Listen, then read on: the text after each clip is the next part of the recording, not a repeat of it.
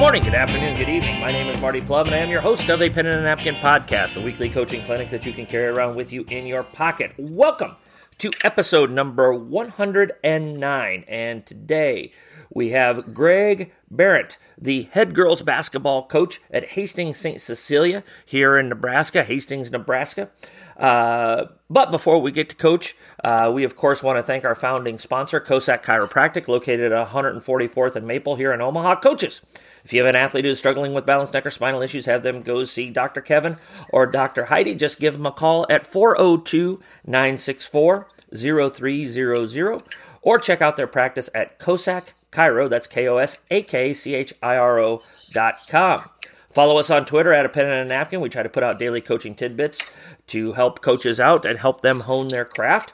Obviously, if you're listening, you're on iTunes, so be sure to download, rate, review, give us 5 stars so we can get the word out to gain momentum in the ratings so that we can help as many coaches as we can. And, of course, if you have any questions, comments, suggestions, or ideas, email me at a pen and a napkin at gmail.com. Coach Greg Berdnt.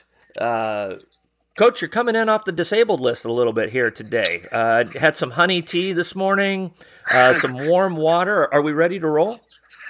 I'll tell you what, I've been grasping at straws. I think I've tried about every sinus cure there is right now, and I actually have dipped into the tea for maybe the second time in my life. So we're trying our best.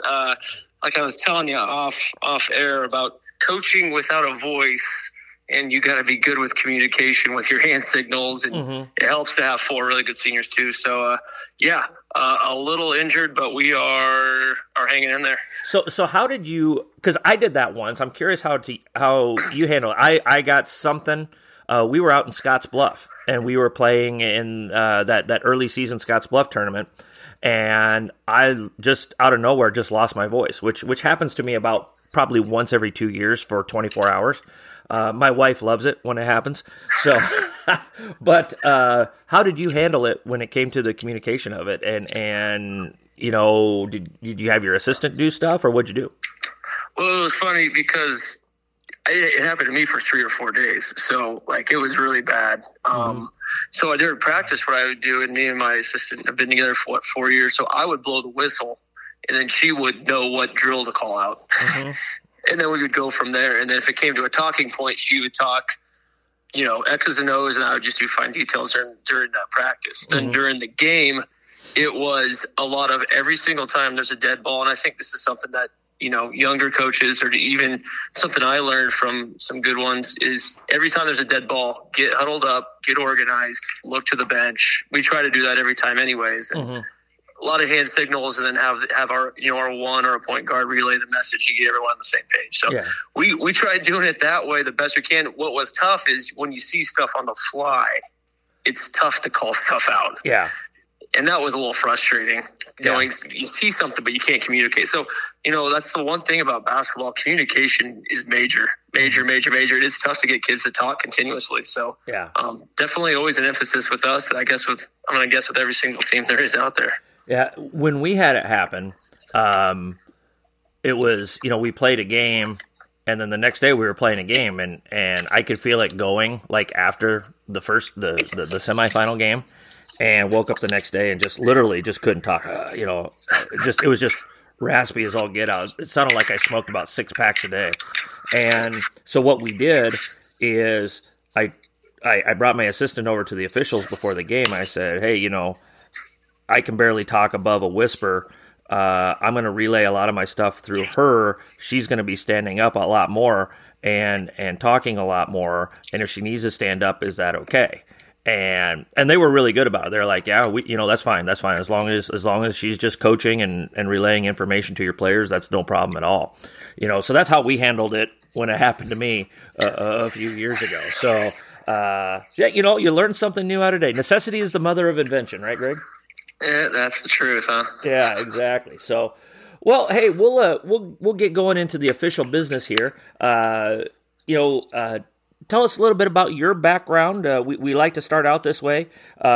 Your background, how you ended up at Hastings St. Cecilia, your basketball journey, and how you ended up, at St. Cecilia as the girls basketball coach, and everything that's gone into it. Sounds good. So I am a Hastings native. I went to Hastings High.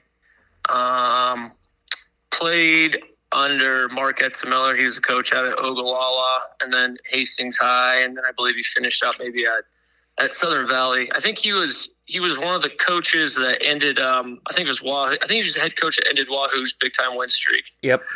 I remember that because he had this money clip that had whatever the number was with an X through it. 114, I believe, was the number. Yeah, whatever the number was. I remember seeing an article in the Journal Star within the last couple of seasons about that, which was kind of nostalgic a little bit. It was kind of funny because I remember that money clip like yesterday. But anyways, so yeah, played with him and played with a good set of friends that we kind of just played together all the way through. And it was just a fun basketball group that really played off each other really well. And I think I got a lot of my philosophies on how I think basketball, how I would like it to look, where it's kind of an unselfish deal where you have players that enjoyed each other's teammates' success as much as their own. And we had a lot of success. I mean, we made a semifinal at my senior year at state. Went to school. Let's see, Wayne State. I survived a year up there. And I kind of joke. Our boys coach went to Wayne State. He's from Columbus SCOTUS. And I told Ron, I go, man, I'm never going back up to Wayne again. It just wasn't for me. I ended up going to UNL, but we ended up playing a holiday tournament up in Wayne a couple of years ago. It's the first time I've been back in about 12 to 15 years. It's kind of funny. I bet everything changed. It was surprisingly very similar. Yeah, I know. I get you. But I ended up going to UNL. I didn't play college basketball. I went to UNL with a business degree, and then kind of trying to figure out what I wanted to do with myself. And I heard about a graduate teaching program through Doane and Lincoln. And I decided I kind of missed that aspect of things. I missed that team. I missed the classroom environment. So I got into teaching, ended up student teaching at Hastings High, and lo and behold, St. Cecilia ended up offering me out here. I never really would have thought. I never actually even stepped foot in the school. I kind of wondered about that when you said you were a Hastings High grad. Yeah. Yeah, I'd been in the gym several times, but I'd never stepped foot in the school despite probably passing it thousands and thousands and thousands of times. So it's kind of ironic when I come from an entirely Hastings High family and end up teaching at St. Cecilia. But so I was an assistant coach with Kevin Asher for 4 years. Kevin's at Aurora now. And I got a great experience basketball in education and basketball there. I know he was really influenced by Mike Trader. Obviously, a lot of folks know Mike, Coach Trader around the state. And I got to kind of watch his boys grow up, Brooks and Trey, and ended up getting to be on the bench for a couple state championship teams too there. So that was a great experience, and I learned a lot. And then kind of before their last run, our father Brouillette here asked me if I wanted to be the girls coach. And at first I was like, yeah, no way. I don't want to do that. And then about a day later, I kind of assessed it and called him back. And this is like the day before we're leaving for state. And I said, yeah, I'll do it. I want that challenge. And it's kind of something I've always wanted to do. And he was kind of like, oh, really? And then he kind of got back into, yeah, okay, excellent. Yeah. So I just kind of sat on that through the whole state tournament while they went to the finals and won, and just kind of enjoyed that. And then started the next year, and this will be my 6th year at St. Cecilia. We've had a ton of success, and it's been a really fun, a little bit more stressful as the head coach than an assistant, but it's been a fun journey. Yeah, as they say, it's funny how that 18 inches can make a big difference. So, want to talk about two things with you, and I noticed this right away, and I can kind of relate to this. I still have 3, 4, 5 buddies that I grew up with, that we did everything together. Small town like a Hastings. Hastings is a lot bigger than my town that I grew up in, but we taught ourselves how to play. We taught ourselves, and you guys were better at it than my group of friends and I were. But you taught yourself how to play on the playground. You kind of figured it out on your own. You officiated your own games. You did this. You did that. how has, you kind of mentioned it some, but I'd love for you to build on it a little bit. Just how did that childhood experience really give you the background and the just that foundation of the way that you teach the game today?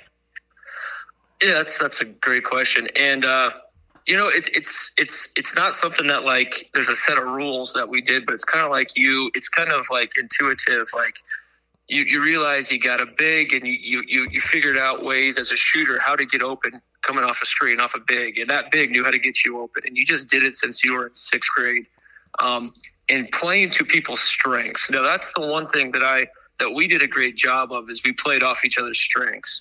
We had a point guard that could handle the ball under pressure, and he could get to the rim and drive a dish. He just figured out ways to move on the floor to get an open shot, or a post that knew how he liked it at a certain spot. And I think that's the one thing, coaching wise, the way I enjoy about it is you got almost like a bunch of puzzle pieces on the floor and on your team, and you got to figure out which way all those pieces fit together to make the best unit. We talk a lot about, I got that. The visual of, five fingers aren't very strong when they're spread out, but when it's compacted together as a fist, it's a lot stronger. Mm-hmm. And we talk a lot about that visual offensively and defensively. When you work together, it's a lot stronger. You try to hit a wall or hit something with your fist, it won't hurt. Oh, it'll hurt with a wall, but you know what I mean? Yeah. Hit it with the spread out fingers is going to hurt a lot, that fist concept, figuring out how those puzzle pieces work together to build off each other's strengths. So whether that's a particular set, a style, whether that's how we defend. That's something that I kind of got from growing up, and just kind of the joy, like I talked about earlier, about when everybody's involved, basketball is a lot more fun. Mm-hmm. It's more fun to play. It's more fun to coach. I don't know how many kids want to go out for a sport and they're going to go sit in the corner, and maybe once every 10 possessions, they're going to get a ball kicked to them for a shot in the corner. I just don't know how enjoyable that would be. Mm-hmm. And like you said, growing up, I wouldn't trade that experience in Hastings. I mean, I could have grew up a lot of other places, but I mean, another thing that I enjoy with our kids is they compete in a lot of different things. And I got to play football, basketball, baseball, anything I wanted to do, and go compete and enjoy and kind of learn how to play, and learn how to compete. So that's kind of how I try to incorporate that into what we do here. Yeah. What are some ways, in your opinion, that we can recreate that playground education for our kids? Because in some ways, we as adults have made things so much better for our kids and the youth development and the skill level and all that other stuff. But there's also something to be said for getting out on the playground, calling your own fouls, calling your own balls and strikes, figuring out the teams and figuring out your roles without somebody telling you how to do that. What are any ideas on how to kind of meld the two together? That's the question for today, isn't it? It's it is. You have a generation, and you have a generation of people like my dad, and I talked to him about playing at Hastings High, and other folks, like that's how they did it. I mean, they didn't play basketball year round. They picked it up, during the season, and they competed in all other sports throughout the year. I don't know if there is a way to recreate it. I think 2021, 2022, it's how it is. I mean, Unfortunately, I think once upon a time, kids went out and did that stuff, and I feel like more today, it's manufactured. Yeah. It's manufactured where if I'm going to do basketball, well, I'm going to go play on this travel team, or I'm going to go wait till I get to my school practice, or I'm going to go get a workout in with somebody that's going to direct me with what to do. You can definitely tell the kids that have taught themselves how to play because they're not robotic. They understand situations, and their ability to react is because they've always had to play that way, or they've always just grew up playing that way. But to be honest with you, I don't know. I really don't know how you recreate that. Like me and my buddies going to play sandlot baseball in the summer. I don't see very many kids around Hastings doing that anymore. Yeah. I just don't. Yeah, agreed. I mean, yeah, again, not and I'm older than you. I'm not going to say how much older than you I am, but I'm older than you. But we would have our little league game at 9:00 in the morning, and you'd be done by 10:15, 10:30. You'd go do swimming lessons at 11. You'd come home, and the phone would ring at about 12:30, 12:45, and we're going to meet here to play football, basketball, baseball, whatever the sport of the day may be, at 1 or 1:30 or 2:00, and you did that till 4 and again, I'm sounding like the grumpy old man that's yelling at the clouds and stuff like that, but I would love to see more of that type of initiative. But at the same time, when that's all we've taught our kids is the adults will organize this, and you're going to practice from here to here, and it has to be like this, we've kind of taken that away from them a little bit too. I would totally agree with that. Like I said, it's, the adults talk about how they want it to be this way, yet they're the one driving that they want their kid to get this central focus on this or that, Mm-hmm. There also too, I noticed it at a smaller school too with participation. There's just a lot of other things in life that kids can go do, Mm-hmm. whether it's a job, whether it's, something, digitally with, there's just other things to draw kids' interest. I was always told, like a lot of farm kids wanted to go play sports so they could get out of working on the farm. I had a couple friends that did that. Absolutely. Yeah. And that's fewer and far between today. So Mm-hmm. Fewer and fewer and fewer and far between. So there's just a lot of other things. I don't know how we recreate it. But as a coach, I think you could try to instill some of those principles and concepts and get them into your culture the best way you can, that, the strength in a group's within the team, and it's not just individuals. So that's kind of what I've tried to recreate. Yep. You also you were also heavily influenced by your high school coach, Mark Etzelmiller, and like you said, Ogallala, and they broke. I want to know in that money clip if he was a real teacher, as Cosmo Kramer would say. His big bills are on the outside, and it's probably a 5. So if he's doing it the right way, if he's a real teacher, that's what he's got in that money clip. But talk about him and his influence on your career, what you have taken from him as a coach and implemented to your program there at St. Cecilia. I don't know really as much from Coach Etz. I think I probably learned more from actually being on the coaching side of things. Mm-hmm. When you're a player, you have a totally different perspective. But one thing I did really appreciate from Coach Etz is he let you play your strength, and he knew there were certain kids that you could really get on and get into, and there was other kids that that you maybe need to take a little bit of a softer approach with. And that's something that I really learned from him. Like, there's some kids that thrive on constantly being said, hey, you got to do it this way. And there's other kids that kind of need to learn on their own, and they don't respond to that as well. I think that's one thing I really got from him. And I think he kind of understood that with our group, playing together for so long, that's kind of how we played. We kind of figured out stuff, and we weren't the best athletes in the world by all means, but we were good basketball players. And he understood that. So that's one thing I translated from him. I would say coaching aspect, the thing you don't get as a player is the preparation it takes to get ready for just a game or a practice. And that's one thing that I really learned when I moved on to being an assistant coach. Mm-hmm. Yeah. It's I watched our game from yesterday, this morning, got ready for this, and I already told my wife I've got 2 or 3 films to watch, some point today to get ready for our game on Tuesday, so it's just, it's constant motion. So, it totally is. Yeah. And I've been at school since 9:30 because at the same time, people don't realize that you still got to be a teacher too. So I'm getting ready for the week there. Already watched a film, about done with that one. I got about 2 today to get ready for a game on Tuesday. And it's interesting because you go during the season and, like you said, it's constant motion. And then it's funny, you get to the very end and you have that day off you've been looking forward to, and you don't know what to do with yourself. Because you're right. Running constantly. And I always look forward to that. Like, I'm going to go golfing. I'm going to go do this. And then I get to it. I'm like, I feel like I should be doing something right now. Mm-hmm. Mm-hmm. And it's interesting. Yeah. That and the postseason collapse, the physical collapse, whenever you're done, whether it's sub-districts or districts or a state or whatever, 3 to 5 days after you're done, all of a sudden your body is just like, I'm just going to shut your butt down for 24 hours and you're done.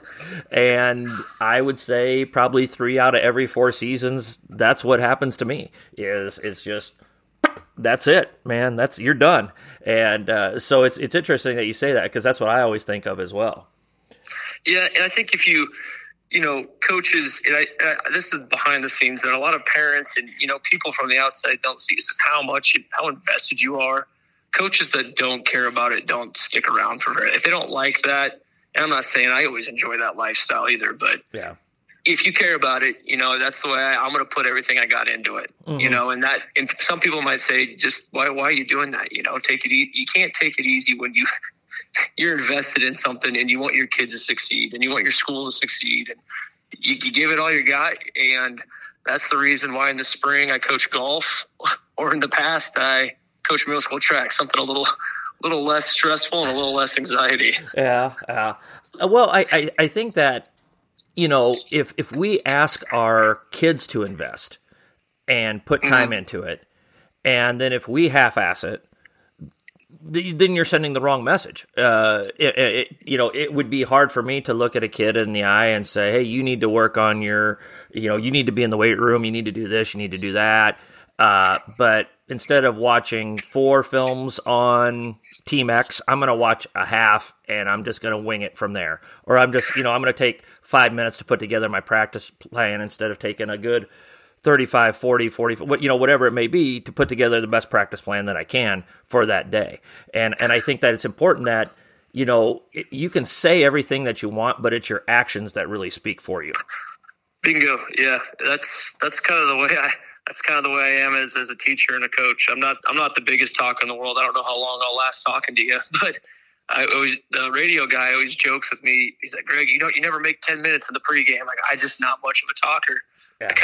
Kind of more of a lead by action, but you got it. Kids can recognize a phony. They're not, they're intelligent, and you can earn a ton of respect from your kids if you preach something and you put the preparation and they see it unfold in a game. And they're like, oh, this guy knows what he's doing and he cares about my success. And they'll buy in and they'll do anything you ask of them. And that's honestly been a big part of, our success as a team here. Mm-hmm. Well, I'm going to give your voice I'm going to give you a 60-second timeout here, Greg. All right. Perfect. All right. So we're at a quarter break here. So regroup a little bit, take a little bit of that tea in, whatever you're doing.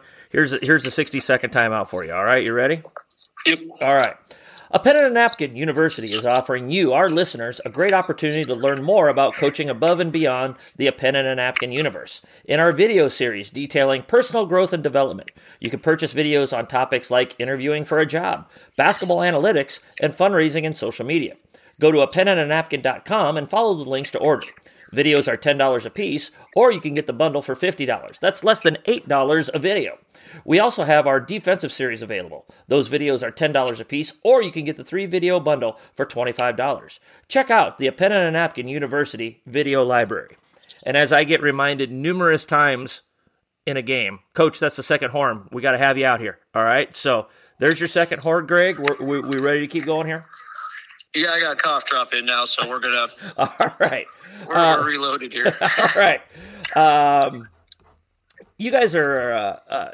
enrollment-wise, for those that are unfamiliar with Nebraska, we have 6 classes, A, B, C1, C2, D1, D2. And you guys kind of fluctuate back and forth between C1 and C2.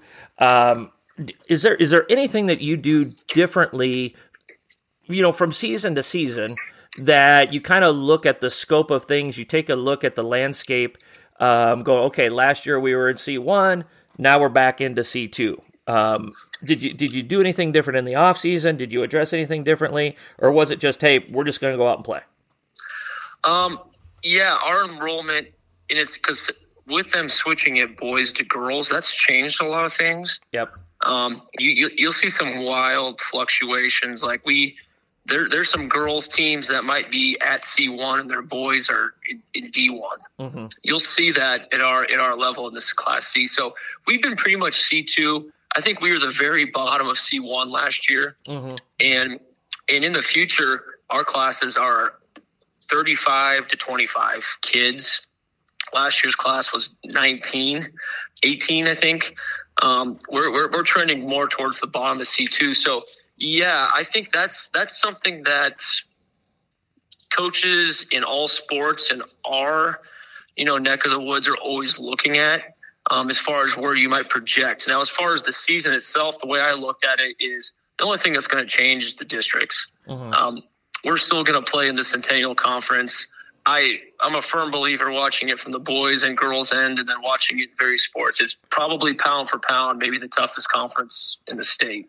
Definitely, I would agree with you, especially in the smaller schools. Yep. Yes. Yeah. And just for our, pound for pound, it's so that's not going to change. But it'll be interesting to see because you're seeing a lot of some schools, that are more satellite around bigger towns might have an influx of kids, and some of those smaller schools that are more rural are kind of dropping. So you definitely look at it. My approach doesn't change because we're going to go compete whoever's on the schedule, and I know our conference is going to be tough. So, and that being said, we're going to get everybody's best shot anyway. So don't really change much, to be honest. I've been asked that before, and I really don't. I don't even know if I even mentioned it between last year and this year. Mm-hmm.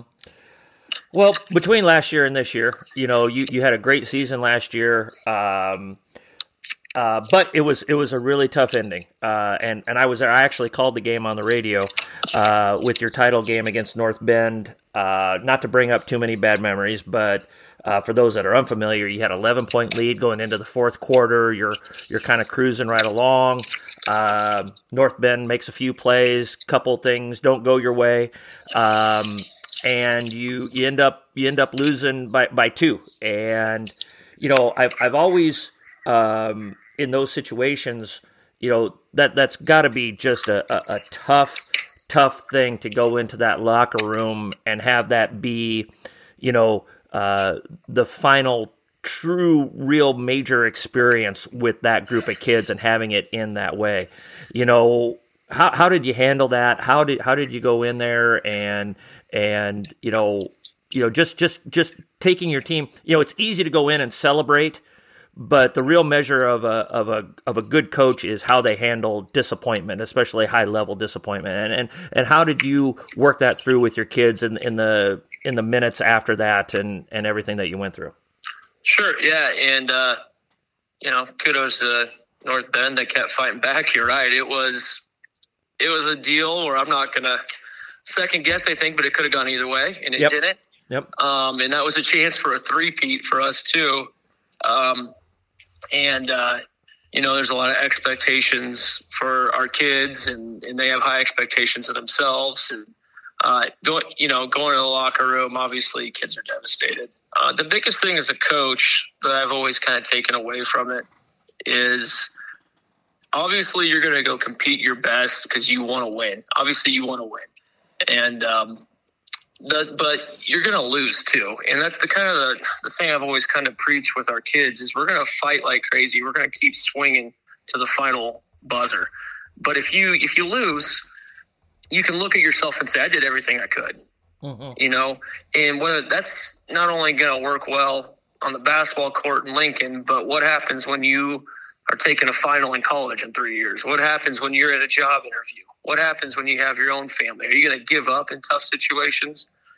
And the biggest thing, and you probably hear me say a lot today, is just I want kids to compete, and that's it. And our kids played their hearts out. I mean, we didn't have a lot of depth last year. Mm-hmm. We played 5 kids, and then we had 3 freshmen coming off the bench wide-eyed. And to be honest, they followed the game plan to a T, and North Bend is one of those freaky athletic teams, and they got us. But at the end of the day, I was ultra, ultra, ultra proud of our group, and everything was stacked against us, I think, from bumping up a class. And a lot of folks said you guys didn't have a chance, and they hung in, they dug in, they got together as a group, and they competed. And as a coach, yeah, you'd like to have another banner on the wall, but at the end of the day, there's no reason to hang your head. Oh, absolutely not. I mean, it was a great game, and I do remember telling my play-by-play guy early in the fourth quarter. It looks like St. Cecilia is getting tired, And does North Bend, have they kept it close enough to make one final push? And I think some of that had to deal with you guys had just a knockdown, drag-out fight against Lincoln Lutheran in the semifinals. And, sometimes, everybody looks at the championship game, but if you have a little bit easier of a road, you're a little bit fresher, and I think that also played into it a little bit too, Greg. That's my observations from afar, watching it play out too. So, Yep. Yeah. So, you mentioned junior high track. You mentioned some Scottish ball striking. How does coaching some junior high track give you some brevity when it comes to being a varsity head coach? And you're watching film, you're doing this, you're in on Sunday morning at 9:30, getting stuff ready for the week. And then, in the springtime, it's, junior high track's pretty low stress gig, but how does that help you with developing your varsity program, your high school program? Well, at a small school, the way that I've seen it, and this is one thing I missed because I moved on to golf to golf last spring for the first time, but it is a chance to connect with 7th and 8th grade potential kids that could potentially be in your program. And you kind of build those relationships early, and it's a little bit more of a lighter atmosphere. As far as track's concerned, we don't actually have a track at school. So we ended up running over to a park about 3/4 of a mile away. And I kind of joked it was more of a after-school conditioning program than track practice. But it was a chance to connect with those younger kids and kind of instill in the fact that, yeah, we're going to work hard, but we can have fun doing it. Mm-hmm. And I think in order for schools like us to be successful, we got to have kids that are a part of a lot of different things and kind of have that work ethic. And I was really happy to kind of be a part of that. And then I saw the golf gig, and I like golfing, so I thought that was too good to pass up. And honestly, you're almost playing more psychiatrist than anything else sometimes there. Sure. But at the same time, it was nice to kind of catch my breath and on the boys' side of things, just kind of enjoy something with kids that are learning to do something where the stakes aren't quite as high. And we had a handful of golfers with experience, and most of them didn't. And it was actually a really fun year. Mm-hmm. And it was nice to kind of recharge the batteries and reset and kind of look at coaching in a different aspect, in a different way, as opposed to this hard charging. We got to do this, game plan this, take a step back, and kind of just build those relationships with kids. So it was fun. I enjoyed it. Yeah, awesome. Well, we're going to transition here, Coach. We're going to jump into your kind of specific basketball philosophy. But before we do that, we're going to have our John Wooden quote of the day. So if you want to comment on the quote, feel free to do so after I rattle it off here. So, are you ready? Mm-hmm. All right. So the John Wooden quote of the day is: "Don't measure yourself by what you have accomplished, but by what you should have accomplished with your ability." Don't measure yourself by what you have accomplished, but by what you should have accomplished with your ability.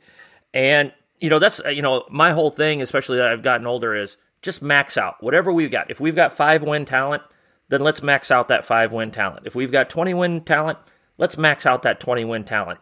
And sometimes I think people get caught up in the scoreboard and the final thing instead of looking at what you're trying to accomplish with what you have to work with. I think that's pretty much it. And that's kind of going back to philosophy. Whether you're like you said with us last year, previous years, we're a state title contending team. Every team's ceiling is different.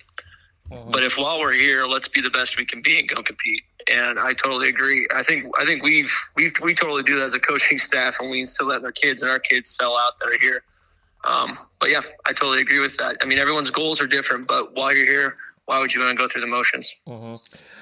I love that, what you said there. Every team's ceiling is different.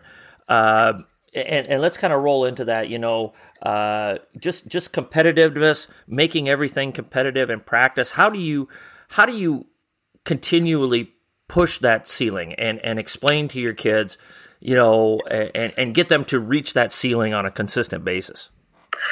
I think I've just noticed that when teams and kids get comfortable, some bad habits can come into play. So from what I've observed as an assistant and just watching basketball, typically comfortable teams are pretty susceptible to making mistakes. And what I've decided, with our program, what we wanted to do is kind of have a culture of accountability. And then I kind of just said, we're going to have something on the line in everything we do.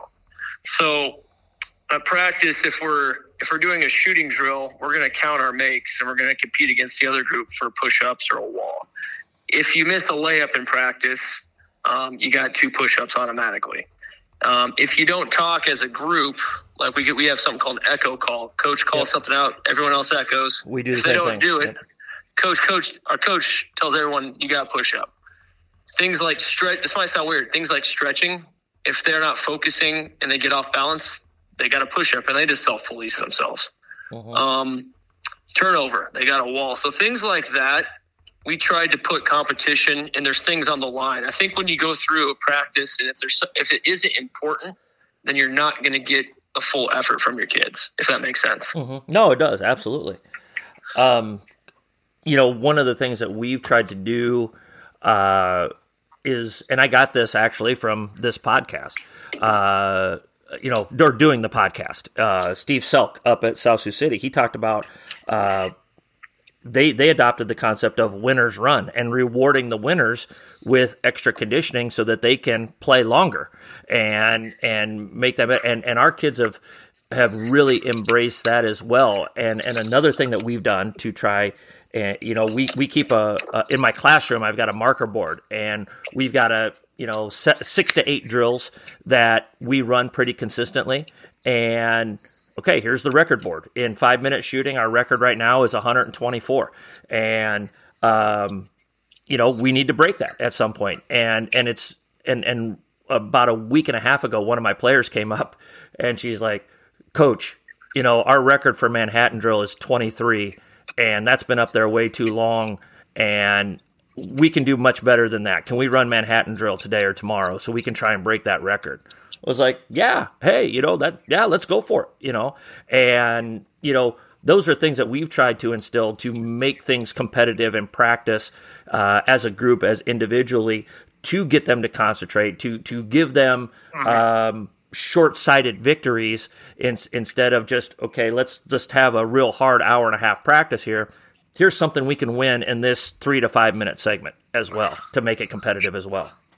Sure. And I think that's great. We don't really track records as far as stuff like that, but we'll do a lot of stuff with as far as individual, you're competing against yourself with shooting drills. You have to make X number of shots, insert so many spots in a certain amount of time. The great equalizer for us is the ladder. So when kids sit here baseline, they know they're going to run a ladder. So we do that and all that stuff too. And then team stuff, it's kind of the same way. But yeah, I'm with you. If you make it competitive and there's stuff on the line, you don't really need to just do standalone conditioning stuff. I'm not a big fan of that. Yeah. No, that's a tremendous waste of time, in my opinion. Yes. Yeah, you only get it. Well, I don't know. Do you know Coach Tesmer, Carl Tesmer from Hastings or from St. Cecilia football coach? I know the name. Yeah, I've never met him. I was an assistant football with him for probably 5 years, and he's a Hall of Famer. And our practices were always exactly 2 hours long. And I always wondered. I asked him, so why only 2 hours? And he goes, after an hour and a half, the kid's focus is gone anyways after school. So you're not going to get anything done more than 2 hours anyways, like you said. So that's why you got a good hour and a half every day. And the younger your team is, sometimes it's less than that. So you need to maximize it and get your point across the best you can with the time you got. Well, and I think that kind of goes back to what we were talking about with the playground stuff too, Greg. Their minds are different. It was just a given back. Again, I don't want to be the grumpy old guy yelling at the clouds, but we're going to go 2.5 hours, and 2 hours pretty consistently. Whereas, the kids' mind, and again, it's not their fault. They've grown up in the YouTube, TikTok world, and it's hard for them to concentrate for a 20-minute drill on rebounding or a 10-minute drill on footwork. It's got to be a 3-minute drill. It's got to be a 4-minute drill, and then you move on to the next thing. But with that high energy in practice, then you don't have to just, okay, let's just run for 10 minutes straight because we didn't do this. We didn't address it earlier in practice. Yep, exactly. Yep, I totally agree. It is tough. And the other coaches have said before, I mean, think about this, though. Imagine if you sat around in a chair at school for 8 hours and then try to go practice and concentrate some more. It's tough. It is tough. And when you introduce running and movement with it, too, I mean, the focus is a big deal. You're totally right. Yeah. Another thing I wanted to talk to you about, because you talked about Coach Tesmer and your boys basketball. I mean, St. Cecilia is just a very, very good athletic program all the way around. But you have to do that by sharing kids. And you mentioned in your survey that you've only had 2 kids play college basketball in the 6 years that you've been there. But you've been, state championship game the last 3 years, and you're going to be in the fight for it again this year. What have you guys, how do you guys make it work? Because I know if you ask almost any high school coach anywhere, they're going to complain about how such and such program gets more than us, and those kids do that, and why do, so forth and so on. So what are you guys doing to ensure that everybody is successful? I think you hit, the latter part there. I think sometimes as coaches, you get the blinders on, and you can only see what's right in front of you with only your program. And I don't think people, especially in a small school, they don't see the total picture that it takes everybody to be successful. And that's kids on the floor to kids in the stands. And if you marginalize a certain group, or you alienate, a certain group, or you just focus on one thing, everything goes in cycles. Like you said, we've had the girls programs, even before me, have had so much success at St. Cecilia. And to be honest with you, we're getting an average of 14 to 15 girls out for basketball every year. So it's not like we have tons and tons of kids playing basketball. We've had great athletes that compete year-round and everything. And that's just kind of success, has kind of bred success. And it's been from cousins and sisters and babysitters and looking up to older girls. And the same thing with the boys. And at Catholic schools, there's a tighter bond and community that kind of feeds into that. And it's kind of hard to explain unless you've been a part of it. That is something that I really value here. Now, I'm not like I said, I'm not naive. I know everything goes in cycles. We're going to graduate 4 seniors this year, and then we're going to be young next year, and it's going to be a totally different St. Cecilia team. But you're going to try to keep those same core values that you have and see what they can do. And all I want them to do, like I said, is go compete. Yeah. Do you guys sit down, let's say March and April, and start mapping out, okay, volleyball is going to be doing this here, basketball is going to be doing this here, softball is going to be doing this here, whatever that may be, what's your communication process? Yeah, I kind of went on a tangent there. No, it's good stuff. Good. No, it's good. I think sometimes some coaches get a little bit too,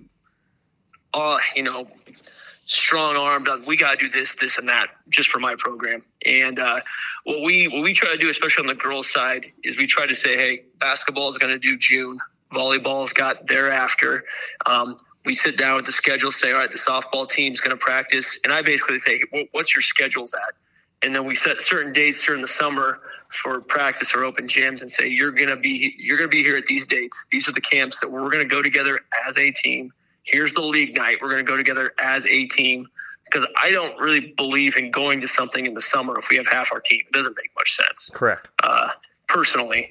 So we really set, and the other thing too is kids are getting stretched pretty thin. I mean, they got travel softball, travel baseball, they got travel basketball, they got jobs, and they're trying to be kids too in the summer. So they're stretched a lot of different ways, and our kids have been pretty good about being willing to put in the work. So like I said, 2 basketball players, but we have kids that have gone and thrown, shot in college or played volleyball. They understand that if I want to be good at something, We got to put time in together as a group. So it's pretty much communication, and that's starting about right now. We actually have already been asked about our summer camps and stuff already, which is the furthest thing from your mind right now. But that communication, and I've been pretty fortunate when you get a staff that's pretty good and understands that for everyone to have success, we need everybody. That helps a lot too. Yeah. Well, don't you know what you're doing on January 9th, what you're going to be doing on June 9th, Coach? Come on now. Yeah. What week do you want your youth camp? I don't know what I'm doing tomorrow yet. Yeah. Exactly. Hey, let's go basketball nerd here. Let's dive deep. I want to get into, because I've seen your teams play on film. I've seen them play live. I really like the way that you coach your teams. You want to talk half court O or half court D? That's the two topics we want to end on here today. So you tell me what you want to go with first. Your show, you tell me. I'll let you. Greg. Come on, Greg. All right. Defense is listed first, so we're going to talk defense. Plus, it's first alphabetically. So we'll go with defense. All right. So let's talk about your half-court defense, your philosophy, how you build it up, maybe some drills that you like to run, what you're doing philosophically. I'm just going to kind of let you cook, and I'm going to write some stuff down, and I'll probably interrupt with some questions here. But you just go, man. All right. Well, when I took over, I noticed we had a really talented team and talented athletes, but defensively watching that they didn't always put in they didn't maximize what they could on that end of the floor. So I always said, all right, no matter what happens, we're gonna be a man first team. And we're gonna exclusively run man, because I want to set kind of like a culture and identity of toughness, that we're gonna dig in and get stops in the half court.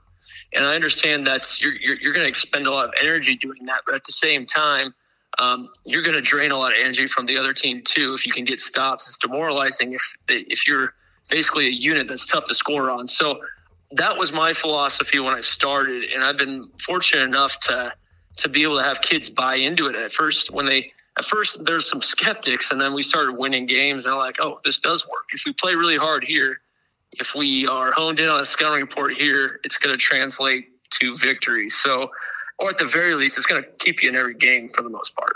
Mm-hmm. So that's the whole reason behind the half-court man defense. And I know, coaches have other philosophies, and that's fine. They have their own personnel. Heck, next year, you never know. Coach Barrett might turn to some zone. You never know. Oh, yeah. Hey, right now, we're running a lot of zone, and it's working, and our kids believe in it. But I'm over there going, there's other things I'd rather be doing, but I digress. Sorry, go ahead. Well, I think too, and I've always heard it's easier to be a man team transitioning to zone than be a zone team transitioning to man. Wholeheartedly agree. If that identity's there, and that's the mindset, then it'd be easier to switch between the two. But it just became like a mentality with our program, I guess, that we're going to run tough man, and kids figure out pretty quickly if they can't do well on that end of the floor, their playing time decreases. So they've bought in, and that's kind of the reason for the philosophy why we're going to stick to man. Mm-hmm. What's are you gap? Are you on the line, up the line? You pushing baseline, sideline, full fronting in the post? Kind of dive in with us there, Coach. It kind of depends. I see a lot of teams have guards that really like to get up and pressure you and get up the line like you're talking about. And I think that works to a certain extent, but I think teams that typically do that are attempting to, I guess, hide maybe a weakness on the back end, or maybe hide the fact that physically they don't want that kind of contact more towards the rim, I guess. We typically try not to over-deny, and we are more of a force towards the sideline or baseline. Big thing is we want to keep people out of the paint. I know there's lots of different ways to do that. We'll tell our kids you can dig a little bit in gaps, but we're not going to overhelp. Post-wise, this is one thing that helps when you have good posts. When you have some size down there, it can alleviate a lot of your other it can alleviate a lot of pressure on your guards too. So we've been fortunate to have that in our favor as well. So we try to play high side, tell our opponents to always stay above. So typically 3/4. Mm-hmm. What are some ways that you implement your defensive philosophy in practice? A lot of breakdown, or do you just go, hey, we're just going to run a lot of 4 and 5 person shell? How do you guys teach those type of things to your kids? I think it's tough for some high school kids to see when you do breakout drills how it translates to the game. I've noticed, unless you really, really emphasize. I think the one area I've noticed is if you do ball screen stuff, they understand what you're trying to do there. But sometimes other aspects like digging gaps, kids. My assistant coach always talk about this. So, do we want kids to play to the drill, or do we want them to play how we want them to play? Mm-hmm. And you'll find out kids will play the drill more so than if it's like in shell. So we prefer shell more and adjust from there. That's just what I've noticed. I don't know if you've seen that kids are really smart about playing well to the drill, and then they get in the shell of the game and they don't do the same thing, like jump into the ball or stop it at midline, things like that. I think, in my opinion, and what do I know, but I think you have 1 or 2 ways that you teach closeouts, that maybe you break down closeouts. You have 1 or 2 major ways that you teach rebounding.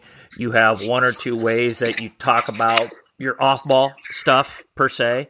But I do agree with you that you hit 1 or 2 of those drills, but nothing beats good shell drill and just teaching it in that way.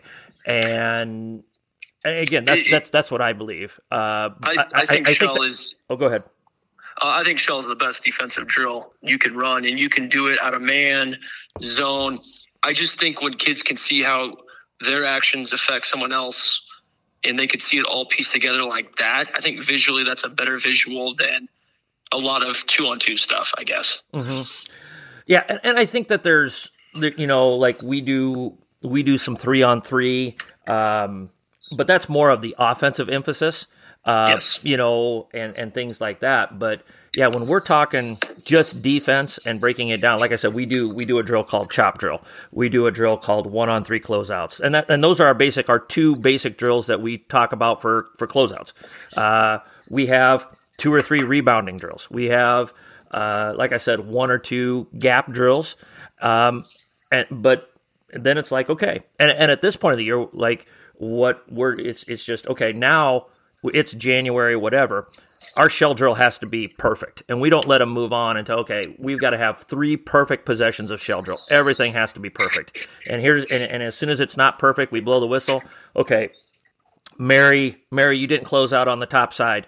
Restart it, and that type of thing. And that's kind of what we've evolved into with this year's team. Now that could change next year, but that's what we've evolved into this year with this group. So I can't disagree with that. I think you put stuff on the line. Like if you like talking about competition, if your unit gives up an offensive rebound, you got a wall as a reminder, next group in. I mean, things like that. Your drills will decrease throughout the year, definitely. And then, that shell, obviously morphs into your scouting with tendencies and what the other team likes to do as well, especially in January. So you're in a situation, you're in a small school. Like you said, you have 14, 15 kids out on average-ish. And especially when you have a Bailey Kissinger or a Hamburger, your skill level is going to be vast. It's going to be pretty extreme. So as you're doing shell drill, as you're doing, whatever type of competitions, what are ways that you try to even the playing field for the 12th or 13th kid to give them a fighting chance against a Bailey Kissinger or somebody like that? I don't know that you're going to do that a lot, but that's probably one of the biggest things, talking to other coaches at the same level in practice, because at big schools, you got that coach who's like a CEO and he's managing, he's got his varsity practice, and they might have their freshman practice somewhere else. And then they might have this group practice somewhere else. Whereas with us, everyone's in the same building at the same time. Mm-hmm. So that's a great question. And coaches, like I said, you talk to them and they have the exact same response. It's like you just can't simulate what you're going to see in a game in practice because of that. Mm-hmm. So in order to do that, I try to get the group as much as possible to work together as a group against maybe that second, kids up that start or varsity, and have them interact as much as possible. And it forces that next group to raise their level up. Mm-hmm. Then what you do with that next unit is, all right, they rotate out to offense and your younger kids go into a defense. And the thing that it's good with our older girls, since they know everything, we'll have them on the sideline when kids come off, and they'll kind of coach them up too. Mm-hmm. And that's really kind of helped us, and it takes some ownership in your team too. As far as it being even, there's some days when you just want to knock down, drag out to raise the level of intensity, and you'll just mix up the groups completely. And that's always kind of fun too, because then you see a lot of different looks, and it's amazing how kids raise their level of the game when they're playing with a Bailey Kissinger or a Catherine Hamburger, mm-hmm. or et cetera. So that's what we try to do, but it's tough to simulate in practice. It is at a small school. Mm-hmm.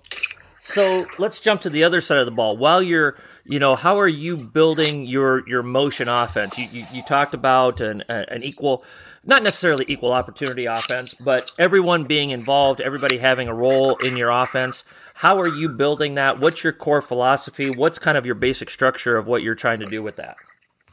I love it when talking to the Hastings Tribune here in town, the reporter, and they're like, Greg, you had 3 girls in double figures. What does that mean to your team? And they see that it's the same response. Well, Nick, it makes you a tough team to defend, and if you get that distribution inside out, you're tough to prepare for. I mean, it's another thing that other coaches planning for you have to worry about. If you're one dimensional from being a coach and coming up with scouting reports, it's a lot easier to defend something that's one dimensional than it is, you have threats on the floor all over. So mm-hmm.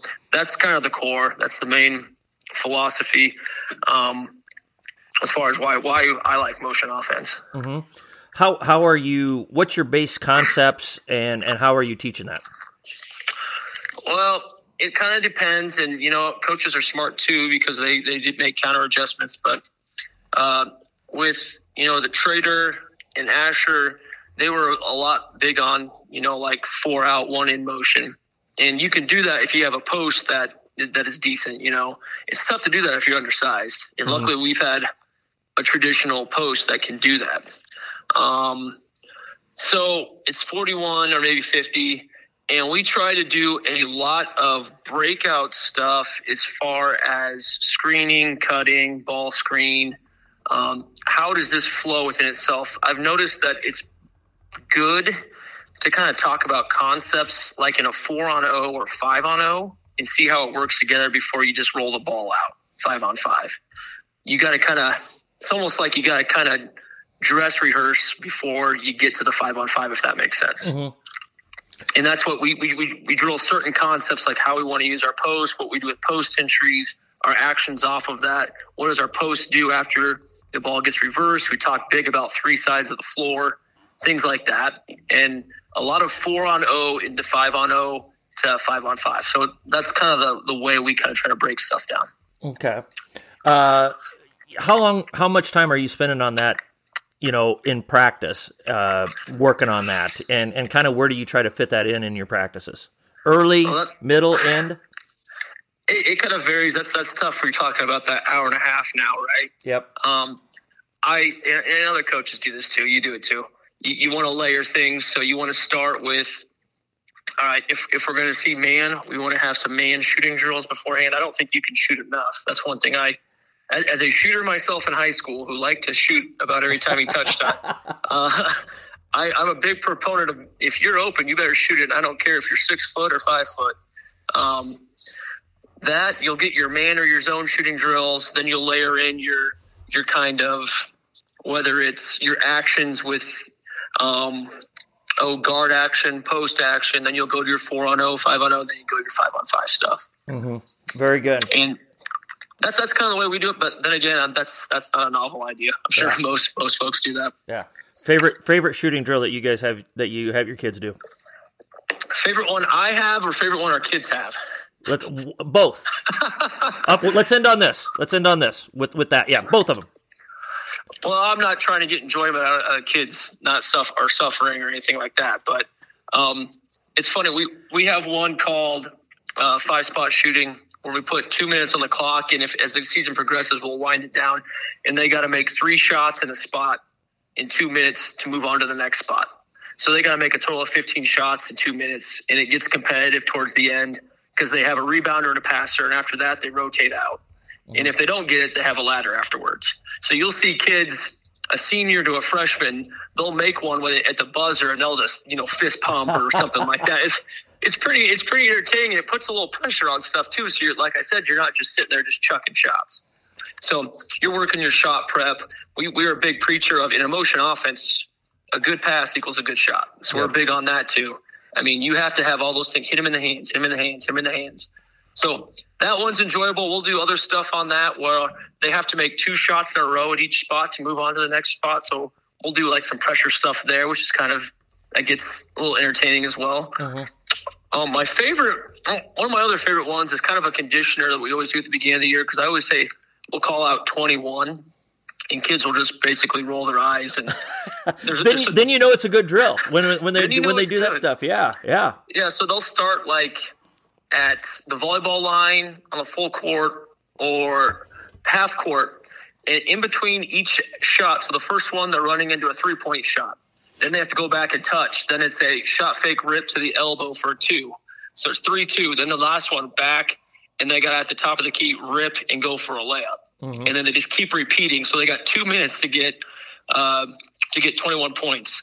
And that one's kind of a soul crusher at times. Conditioning and shots don't fall, but it's also kind of fun to watch kids all of a sudden kick it up a gear from 0 to 60 when they realize they're close to it too. So. Those are a couple of the fun ones we like to do. Love it. Greg, that's a great way to end it. I appreciate you coming in. You're Willis Reed in the 70 finals, Game 7 here today. This is the Jordan flu game of a pen and a napkin right now. So, I do seriously appreciate you kind of gutting this out and talking hoops for an hour. And I'm so lucky to be able to do this. I've got a page full of notes, just us talking here. So I've gotten a lot out of this as well, and I know the folks that will listen to this will get a ton out of it. So I really appreciate it. Yeah, and hey, like I appreciate the fact that you have some folks, especially our school. Like I love promoting our school, and I think our kids are great and they work really hard. I appreciate that opportunity in our girls program. The things that they've done are pretty special and amazing. In our senior class, when you look at the end of it, you're going to look at their record, and some people's heads are just going to spin like, that's crazy. Yeah. And I'm just really fortunate to be a part of that and to promote that. And hopefully the girls learn that lesson that if you stick together as a group, you can accomplish almost anything you want to. If you just dig in together as a group, get tough, and stick together. And I definitely appreciate you kind of hitting a lot of those concepts. So that is the reason why I enjoy basketball, because it's definitely a team sport. Well, speaking of promoting it, any social media that you want to promote for yourself or the program or anything like that? Believe it or not, I don't mess around with that stuff. I don't use social media at all. I just it's not really my style. If you kind of got my personality, I'm not big into broadcasting myself. I guess I'm not very good at that. But I like we talked about earlier, I kind of try to live by my actions there. And so apologies, I can't give you any social media to pump there. But no, I definitely appreciate this avenue to kind of talk about our program. Well, I appreciate you coming on. Like I said, I hope you've had a good time this afternoon, and a lot of coaches are, like I said, I think they're going to get a lot of really good things out of our conversation this afternoon. So greatly appreciated, and I hope to see you down in Lincoln here in a couple of months. That would make 2 of us. Yeah.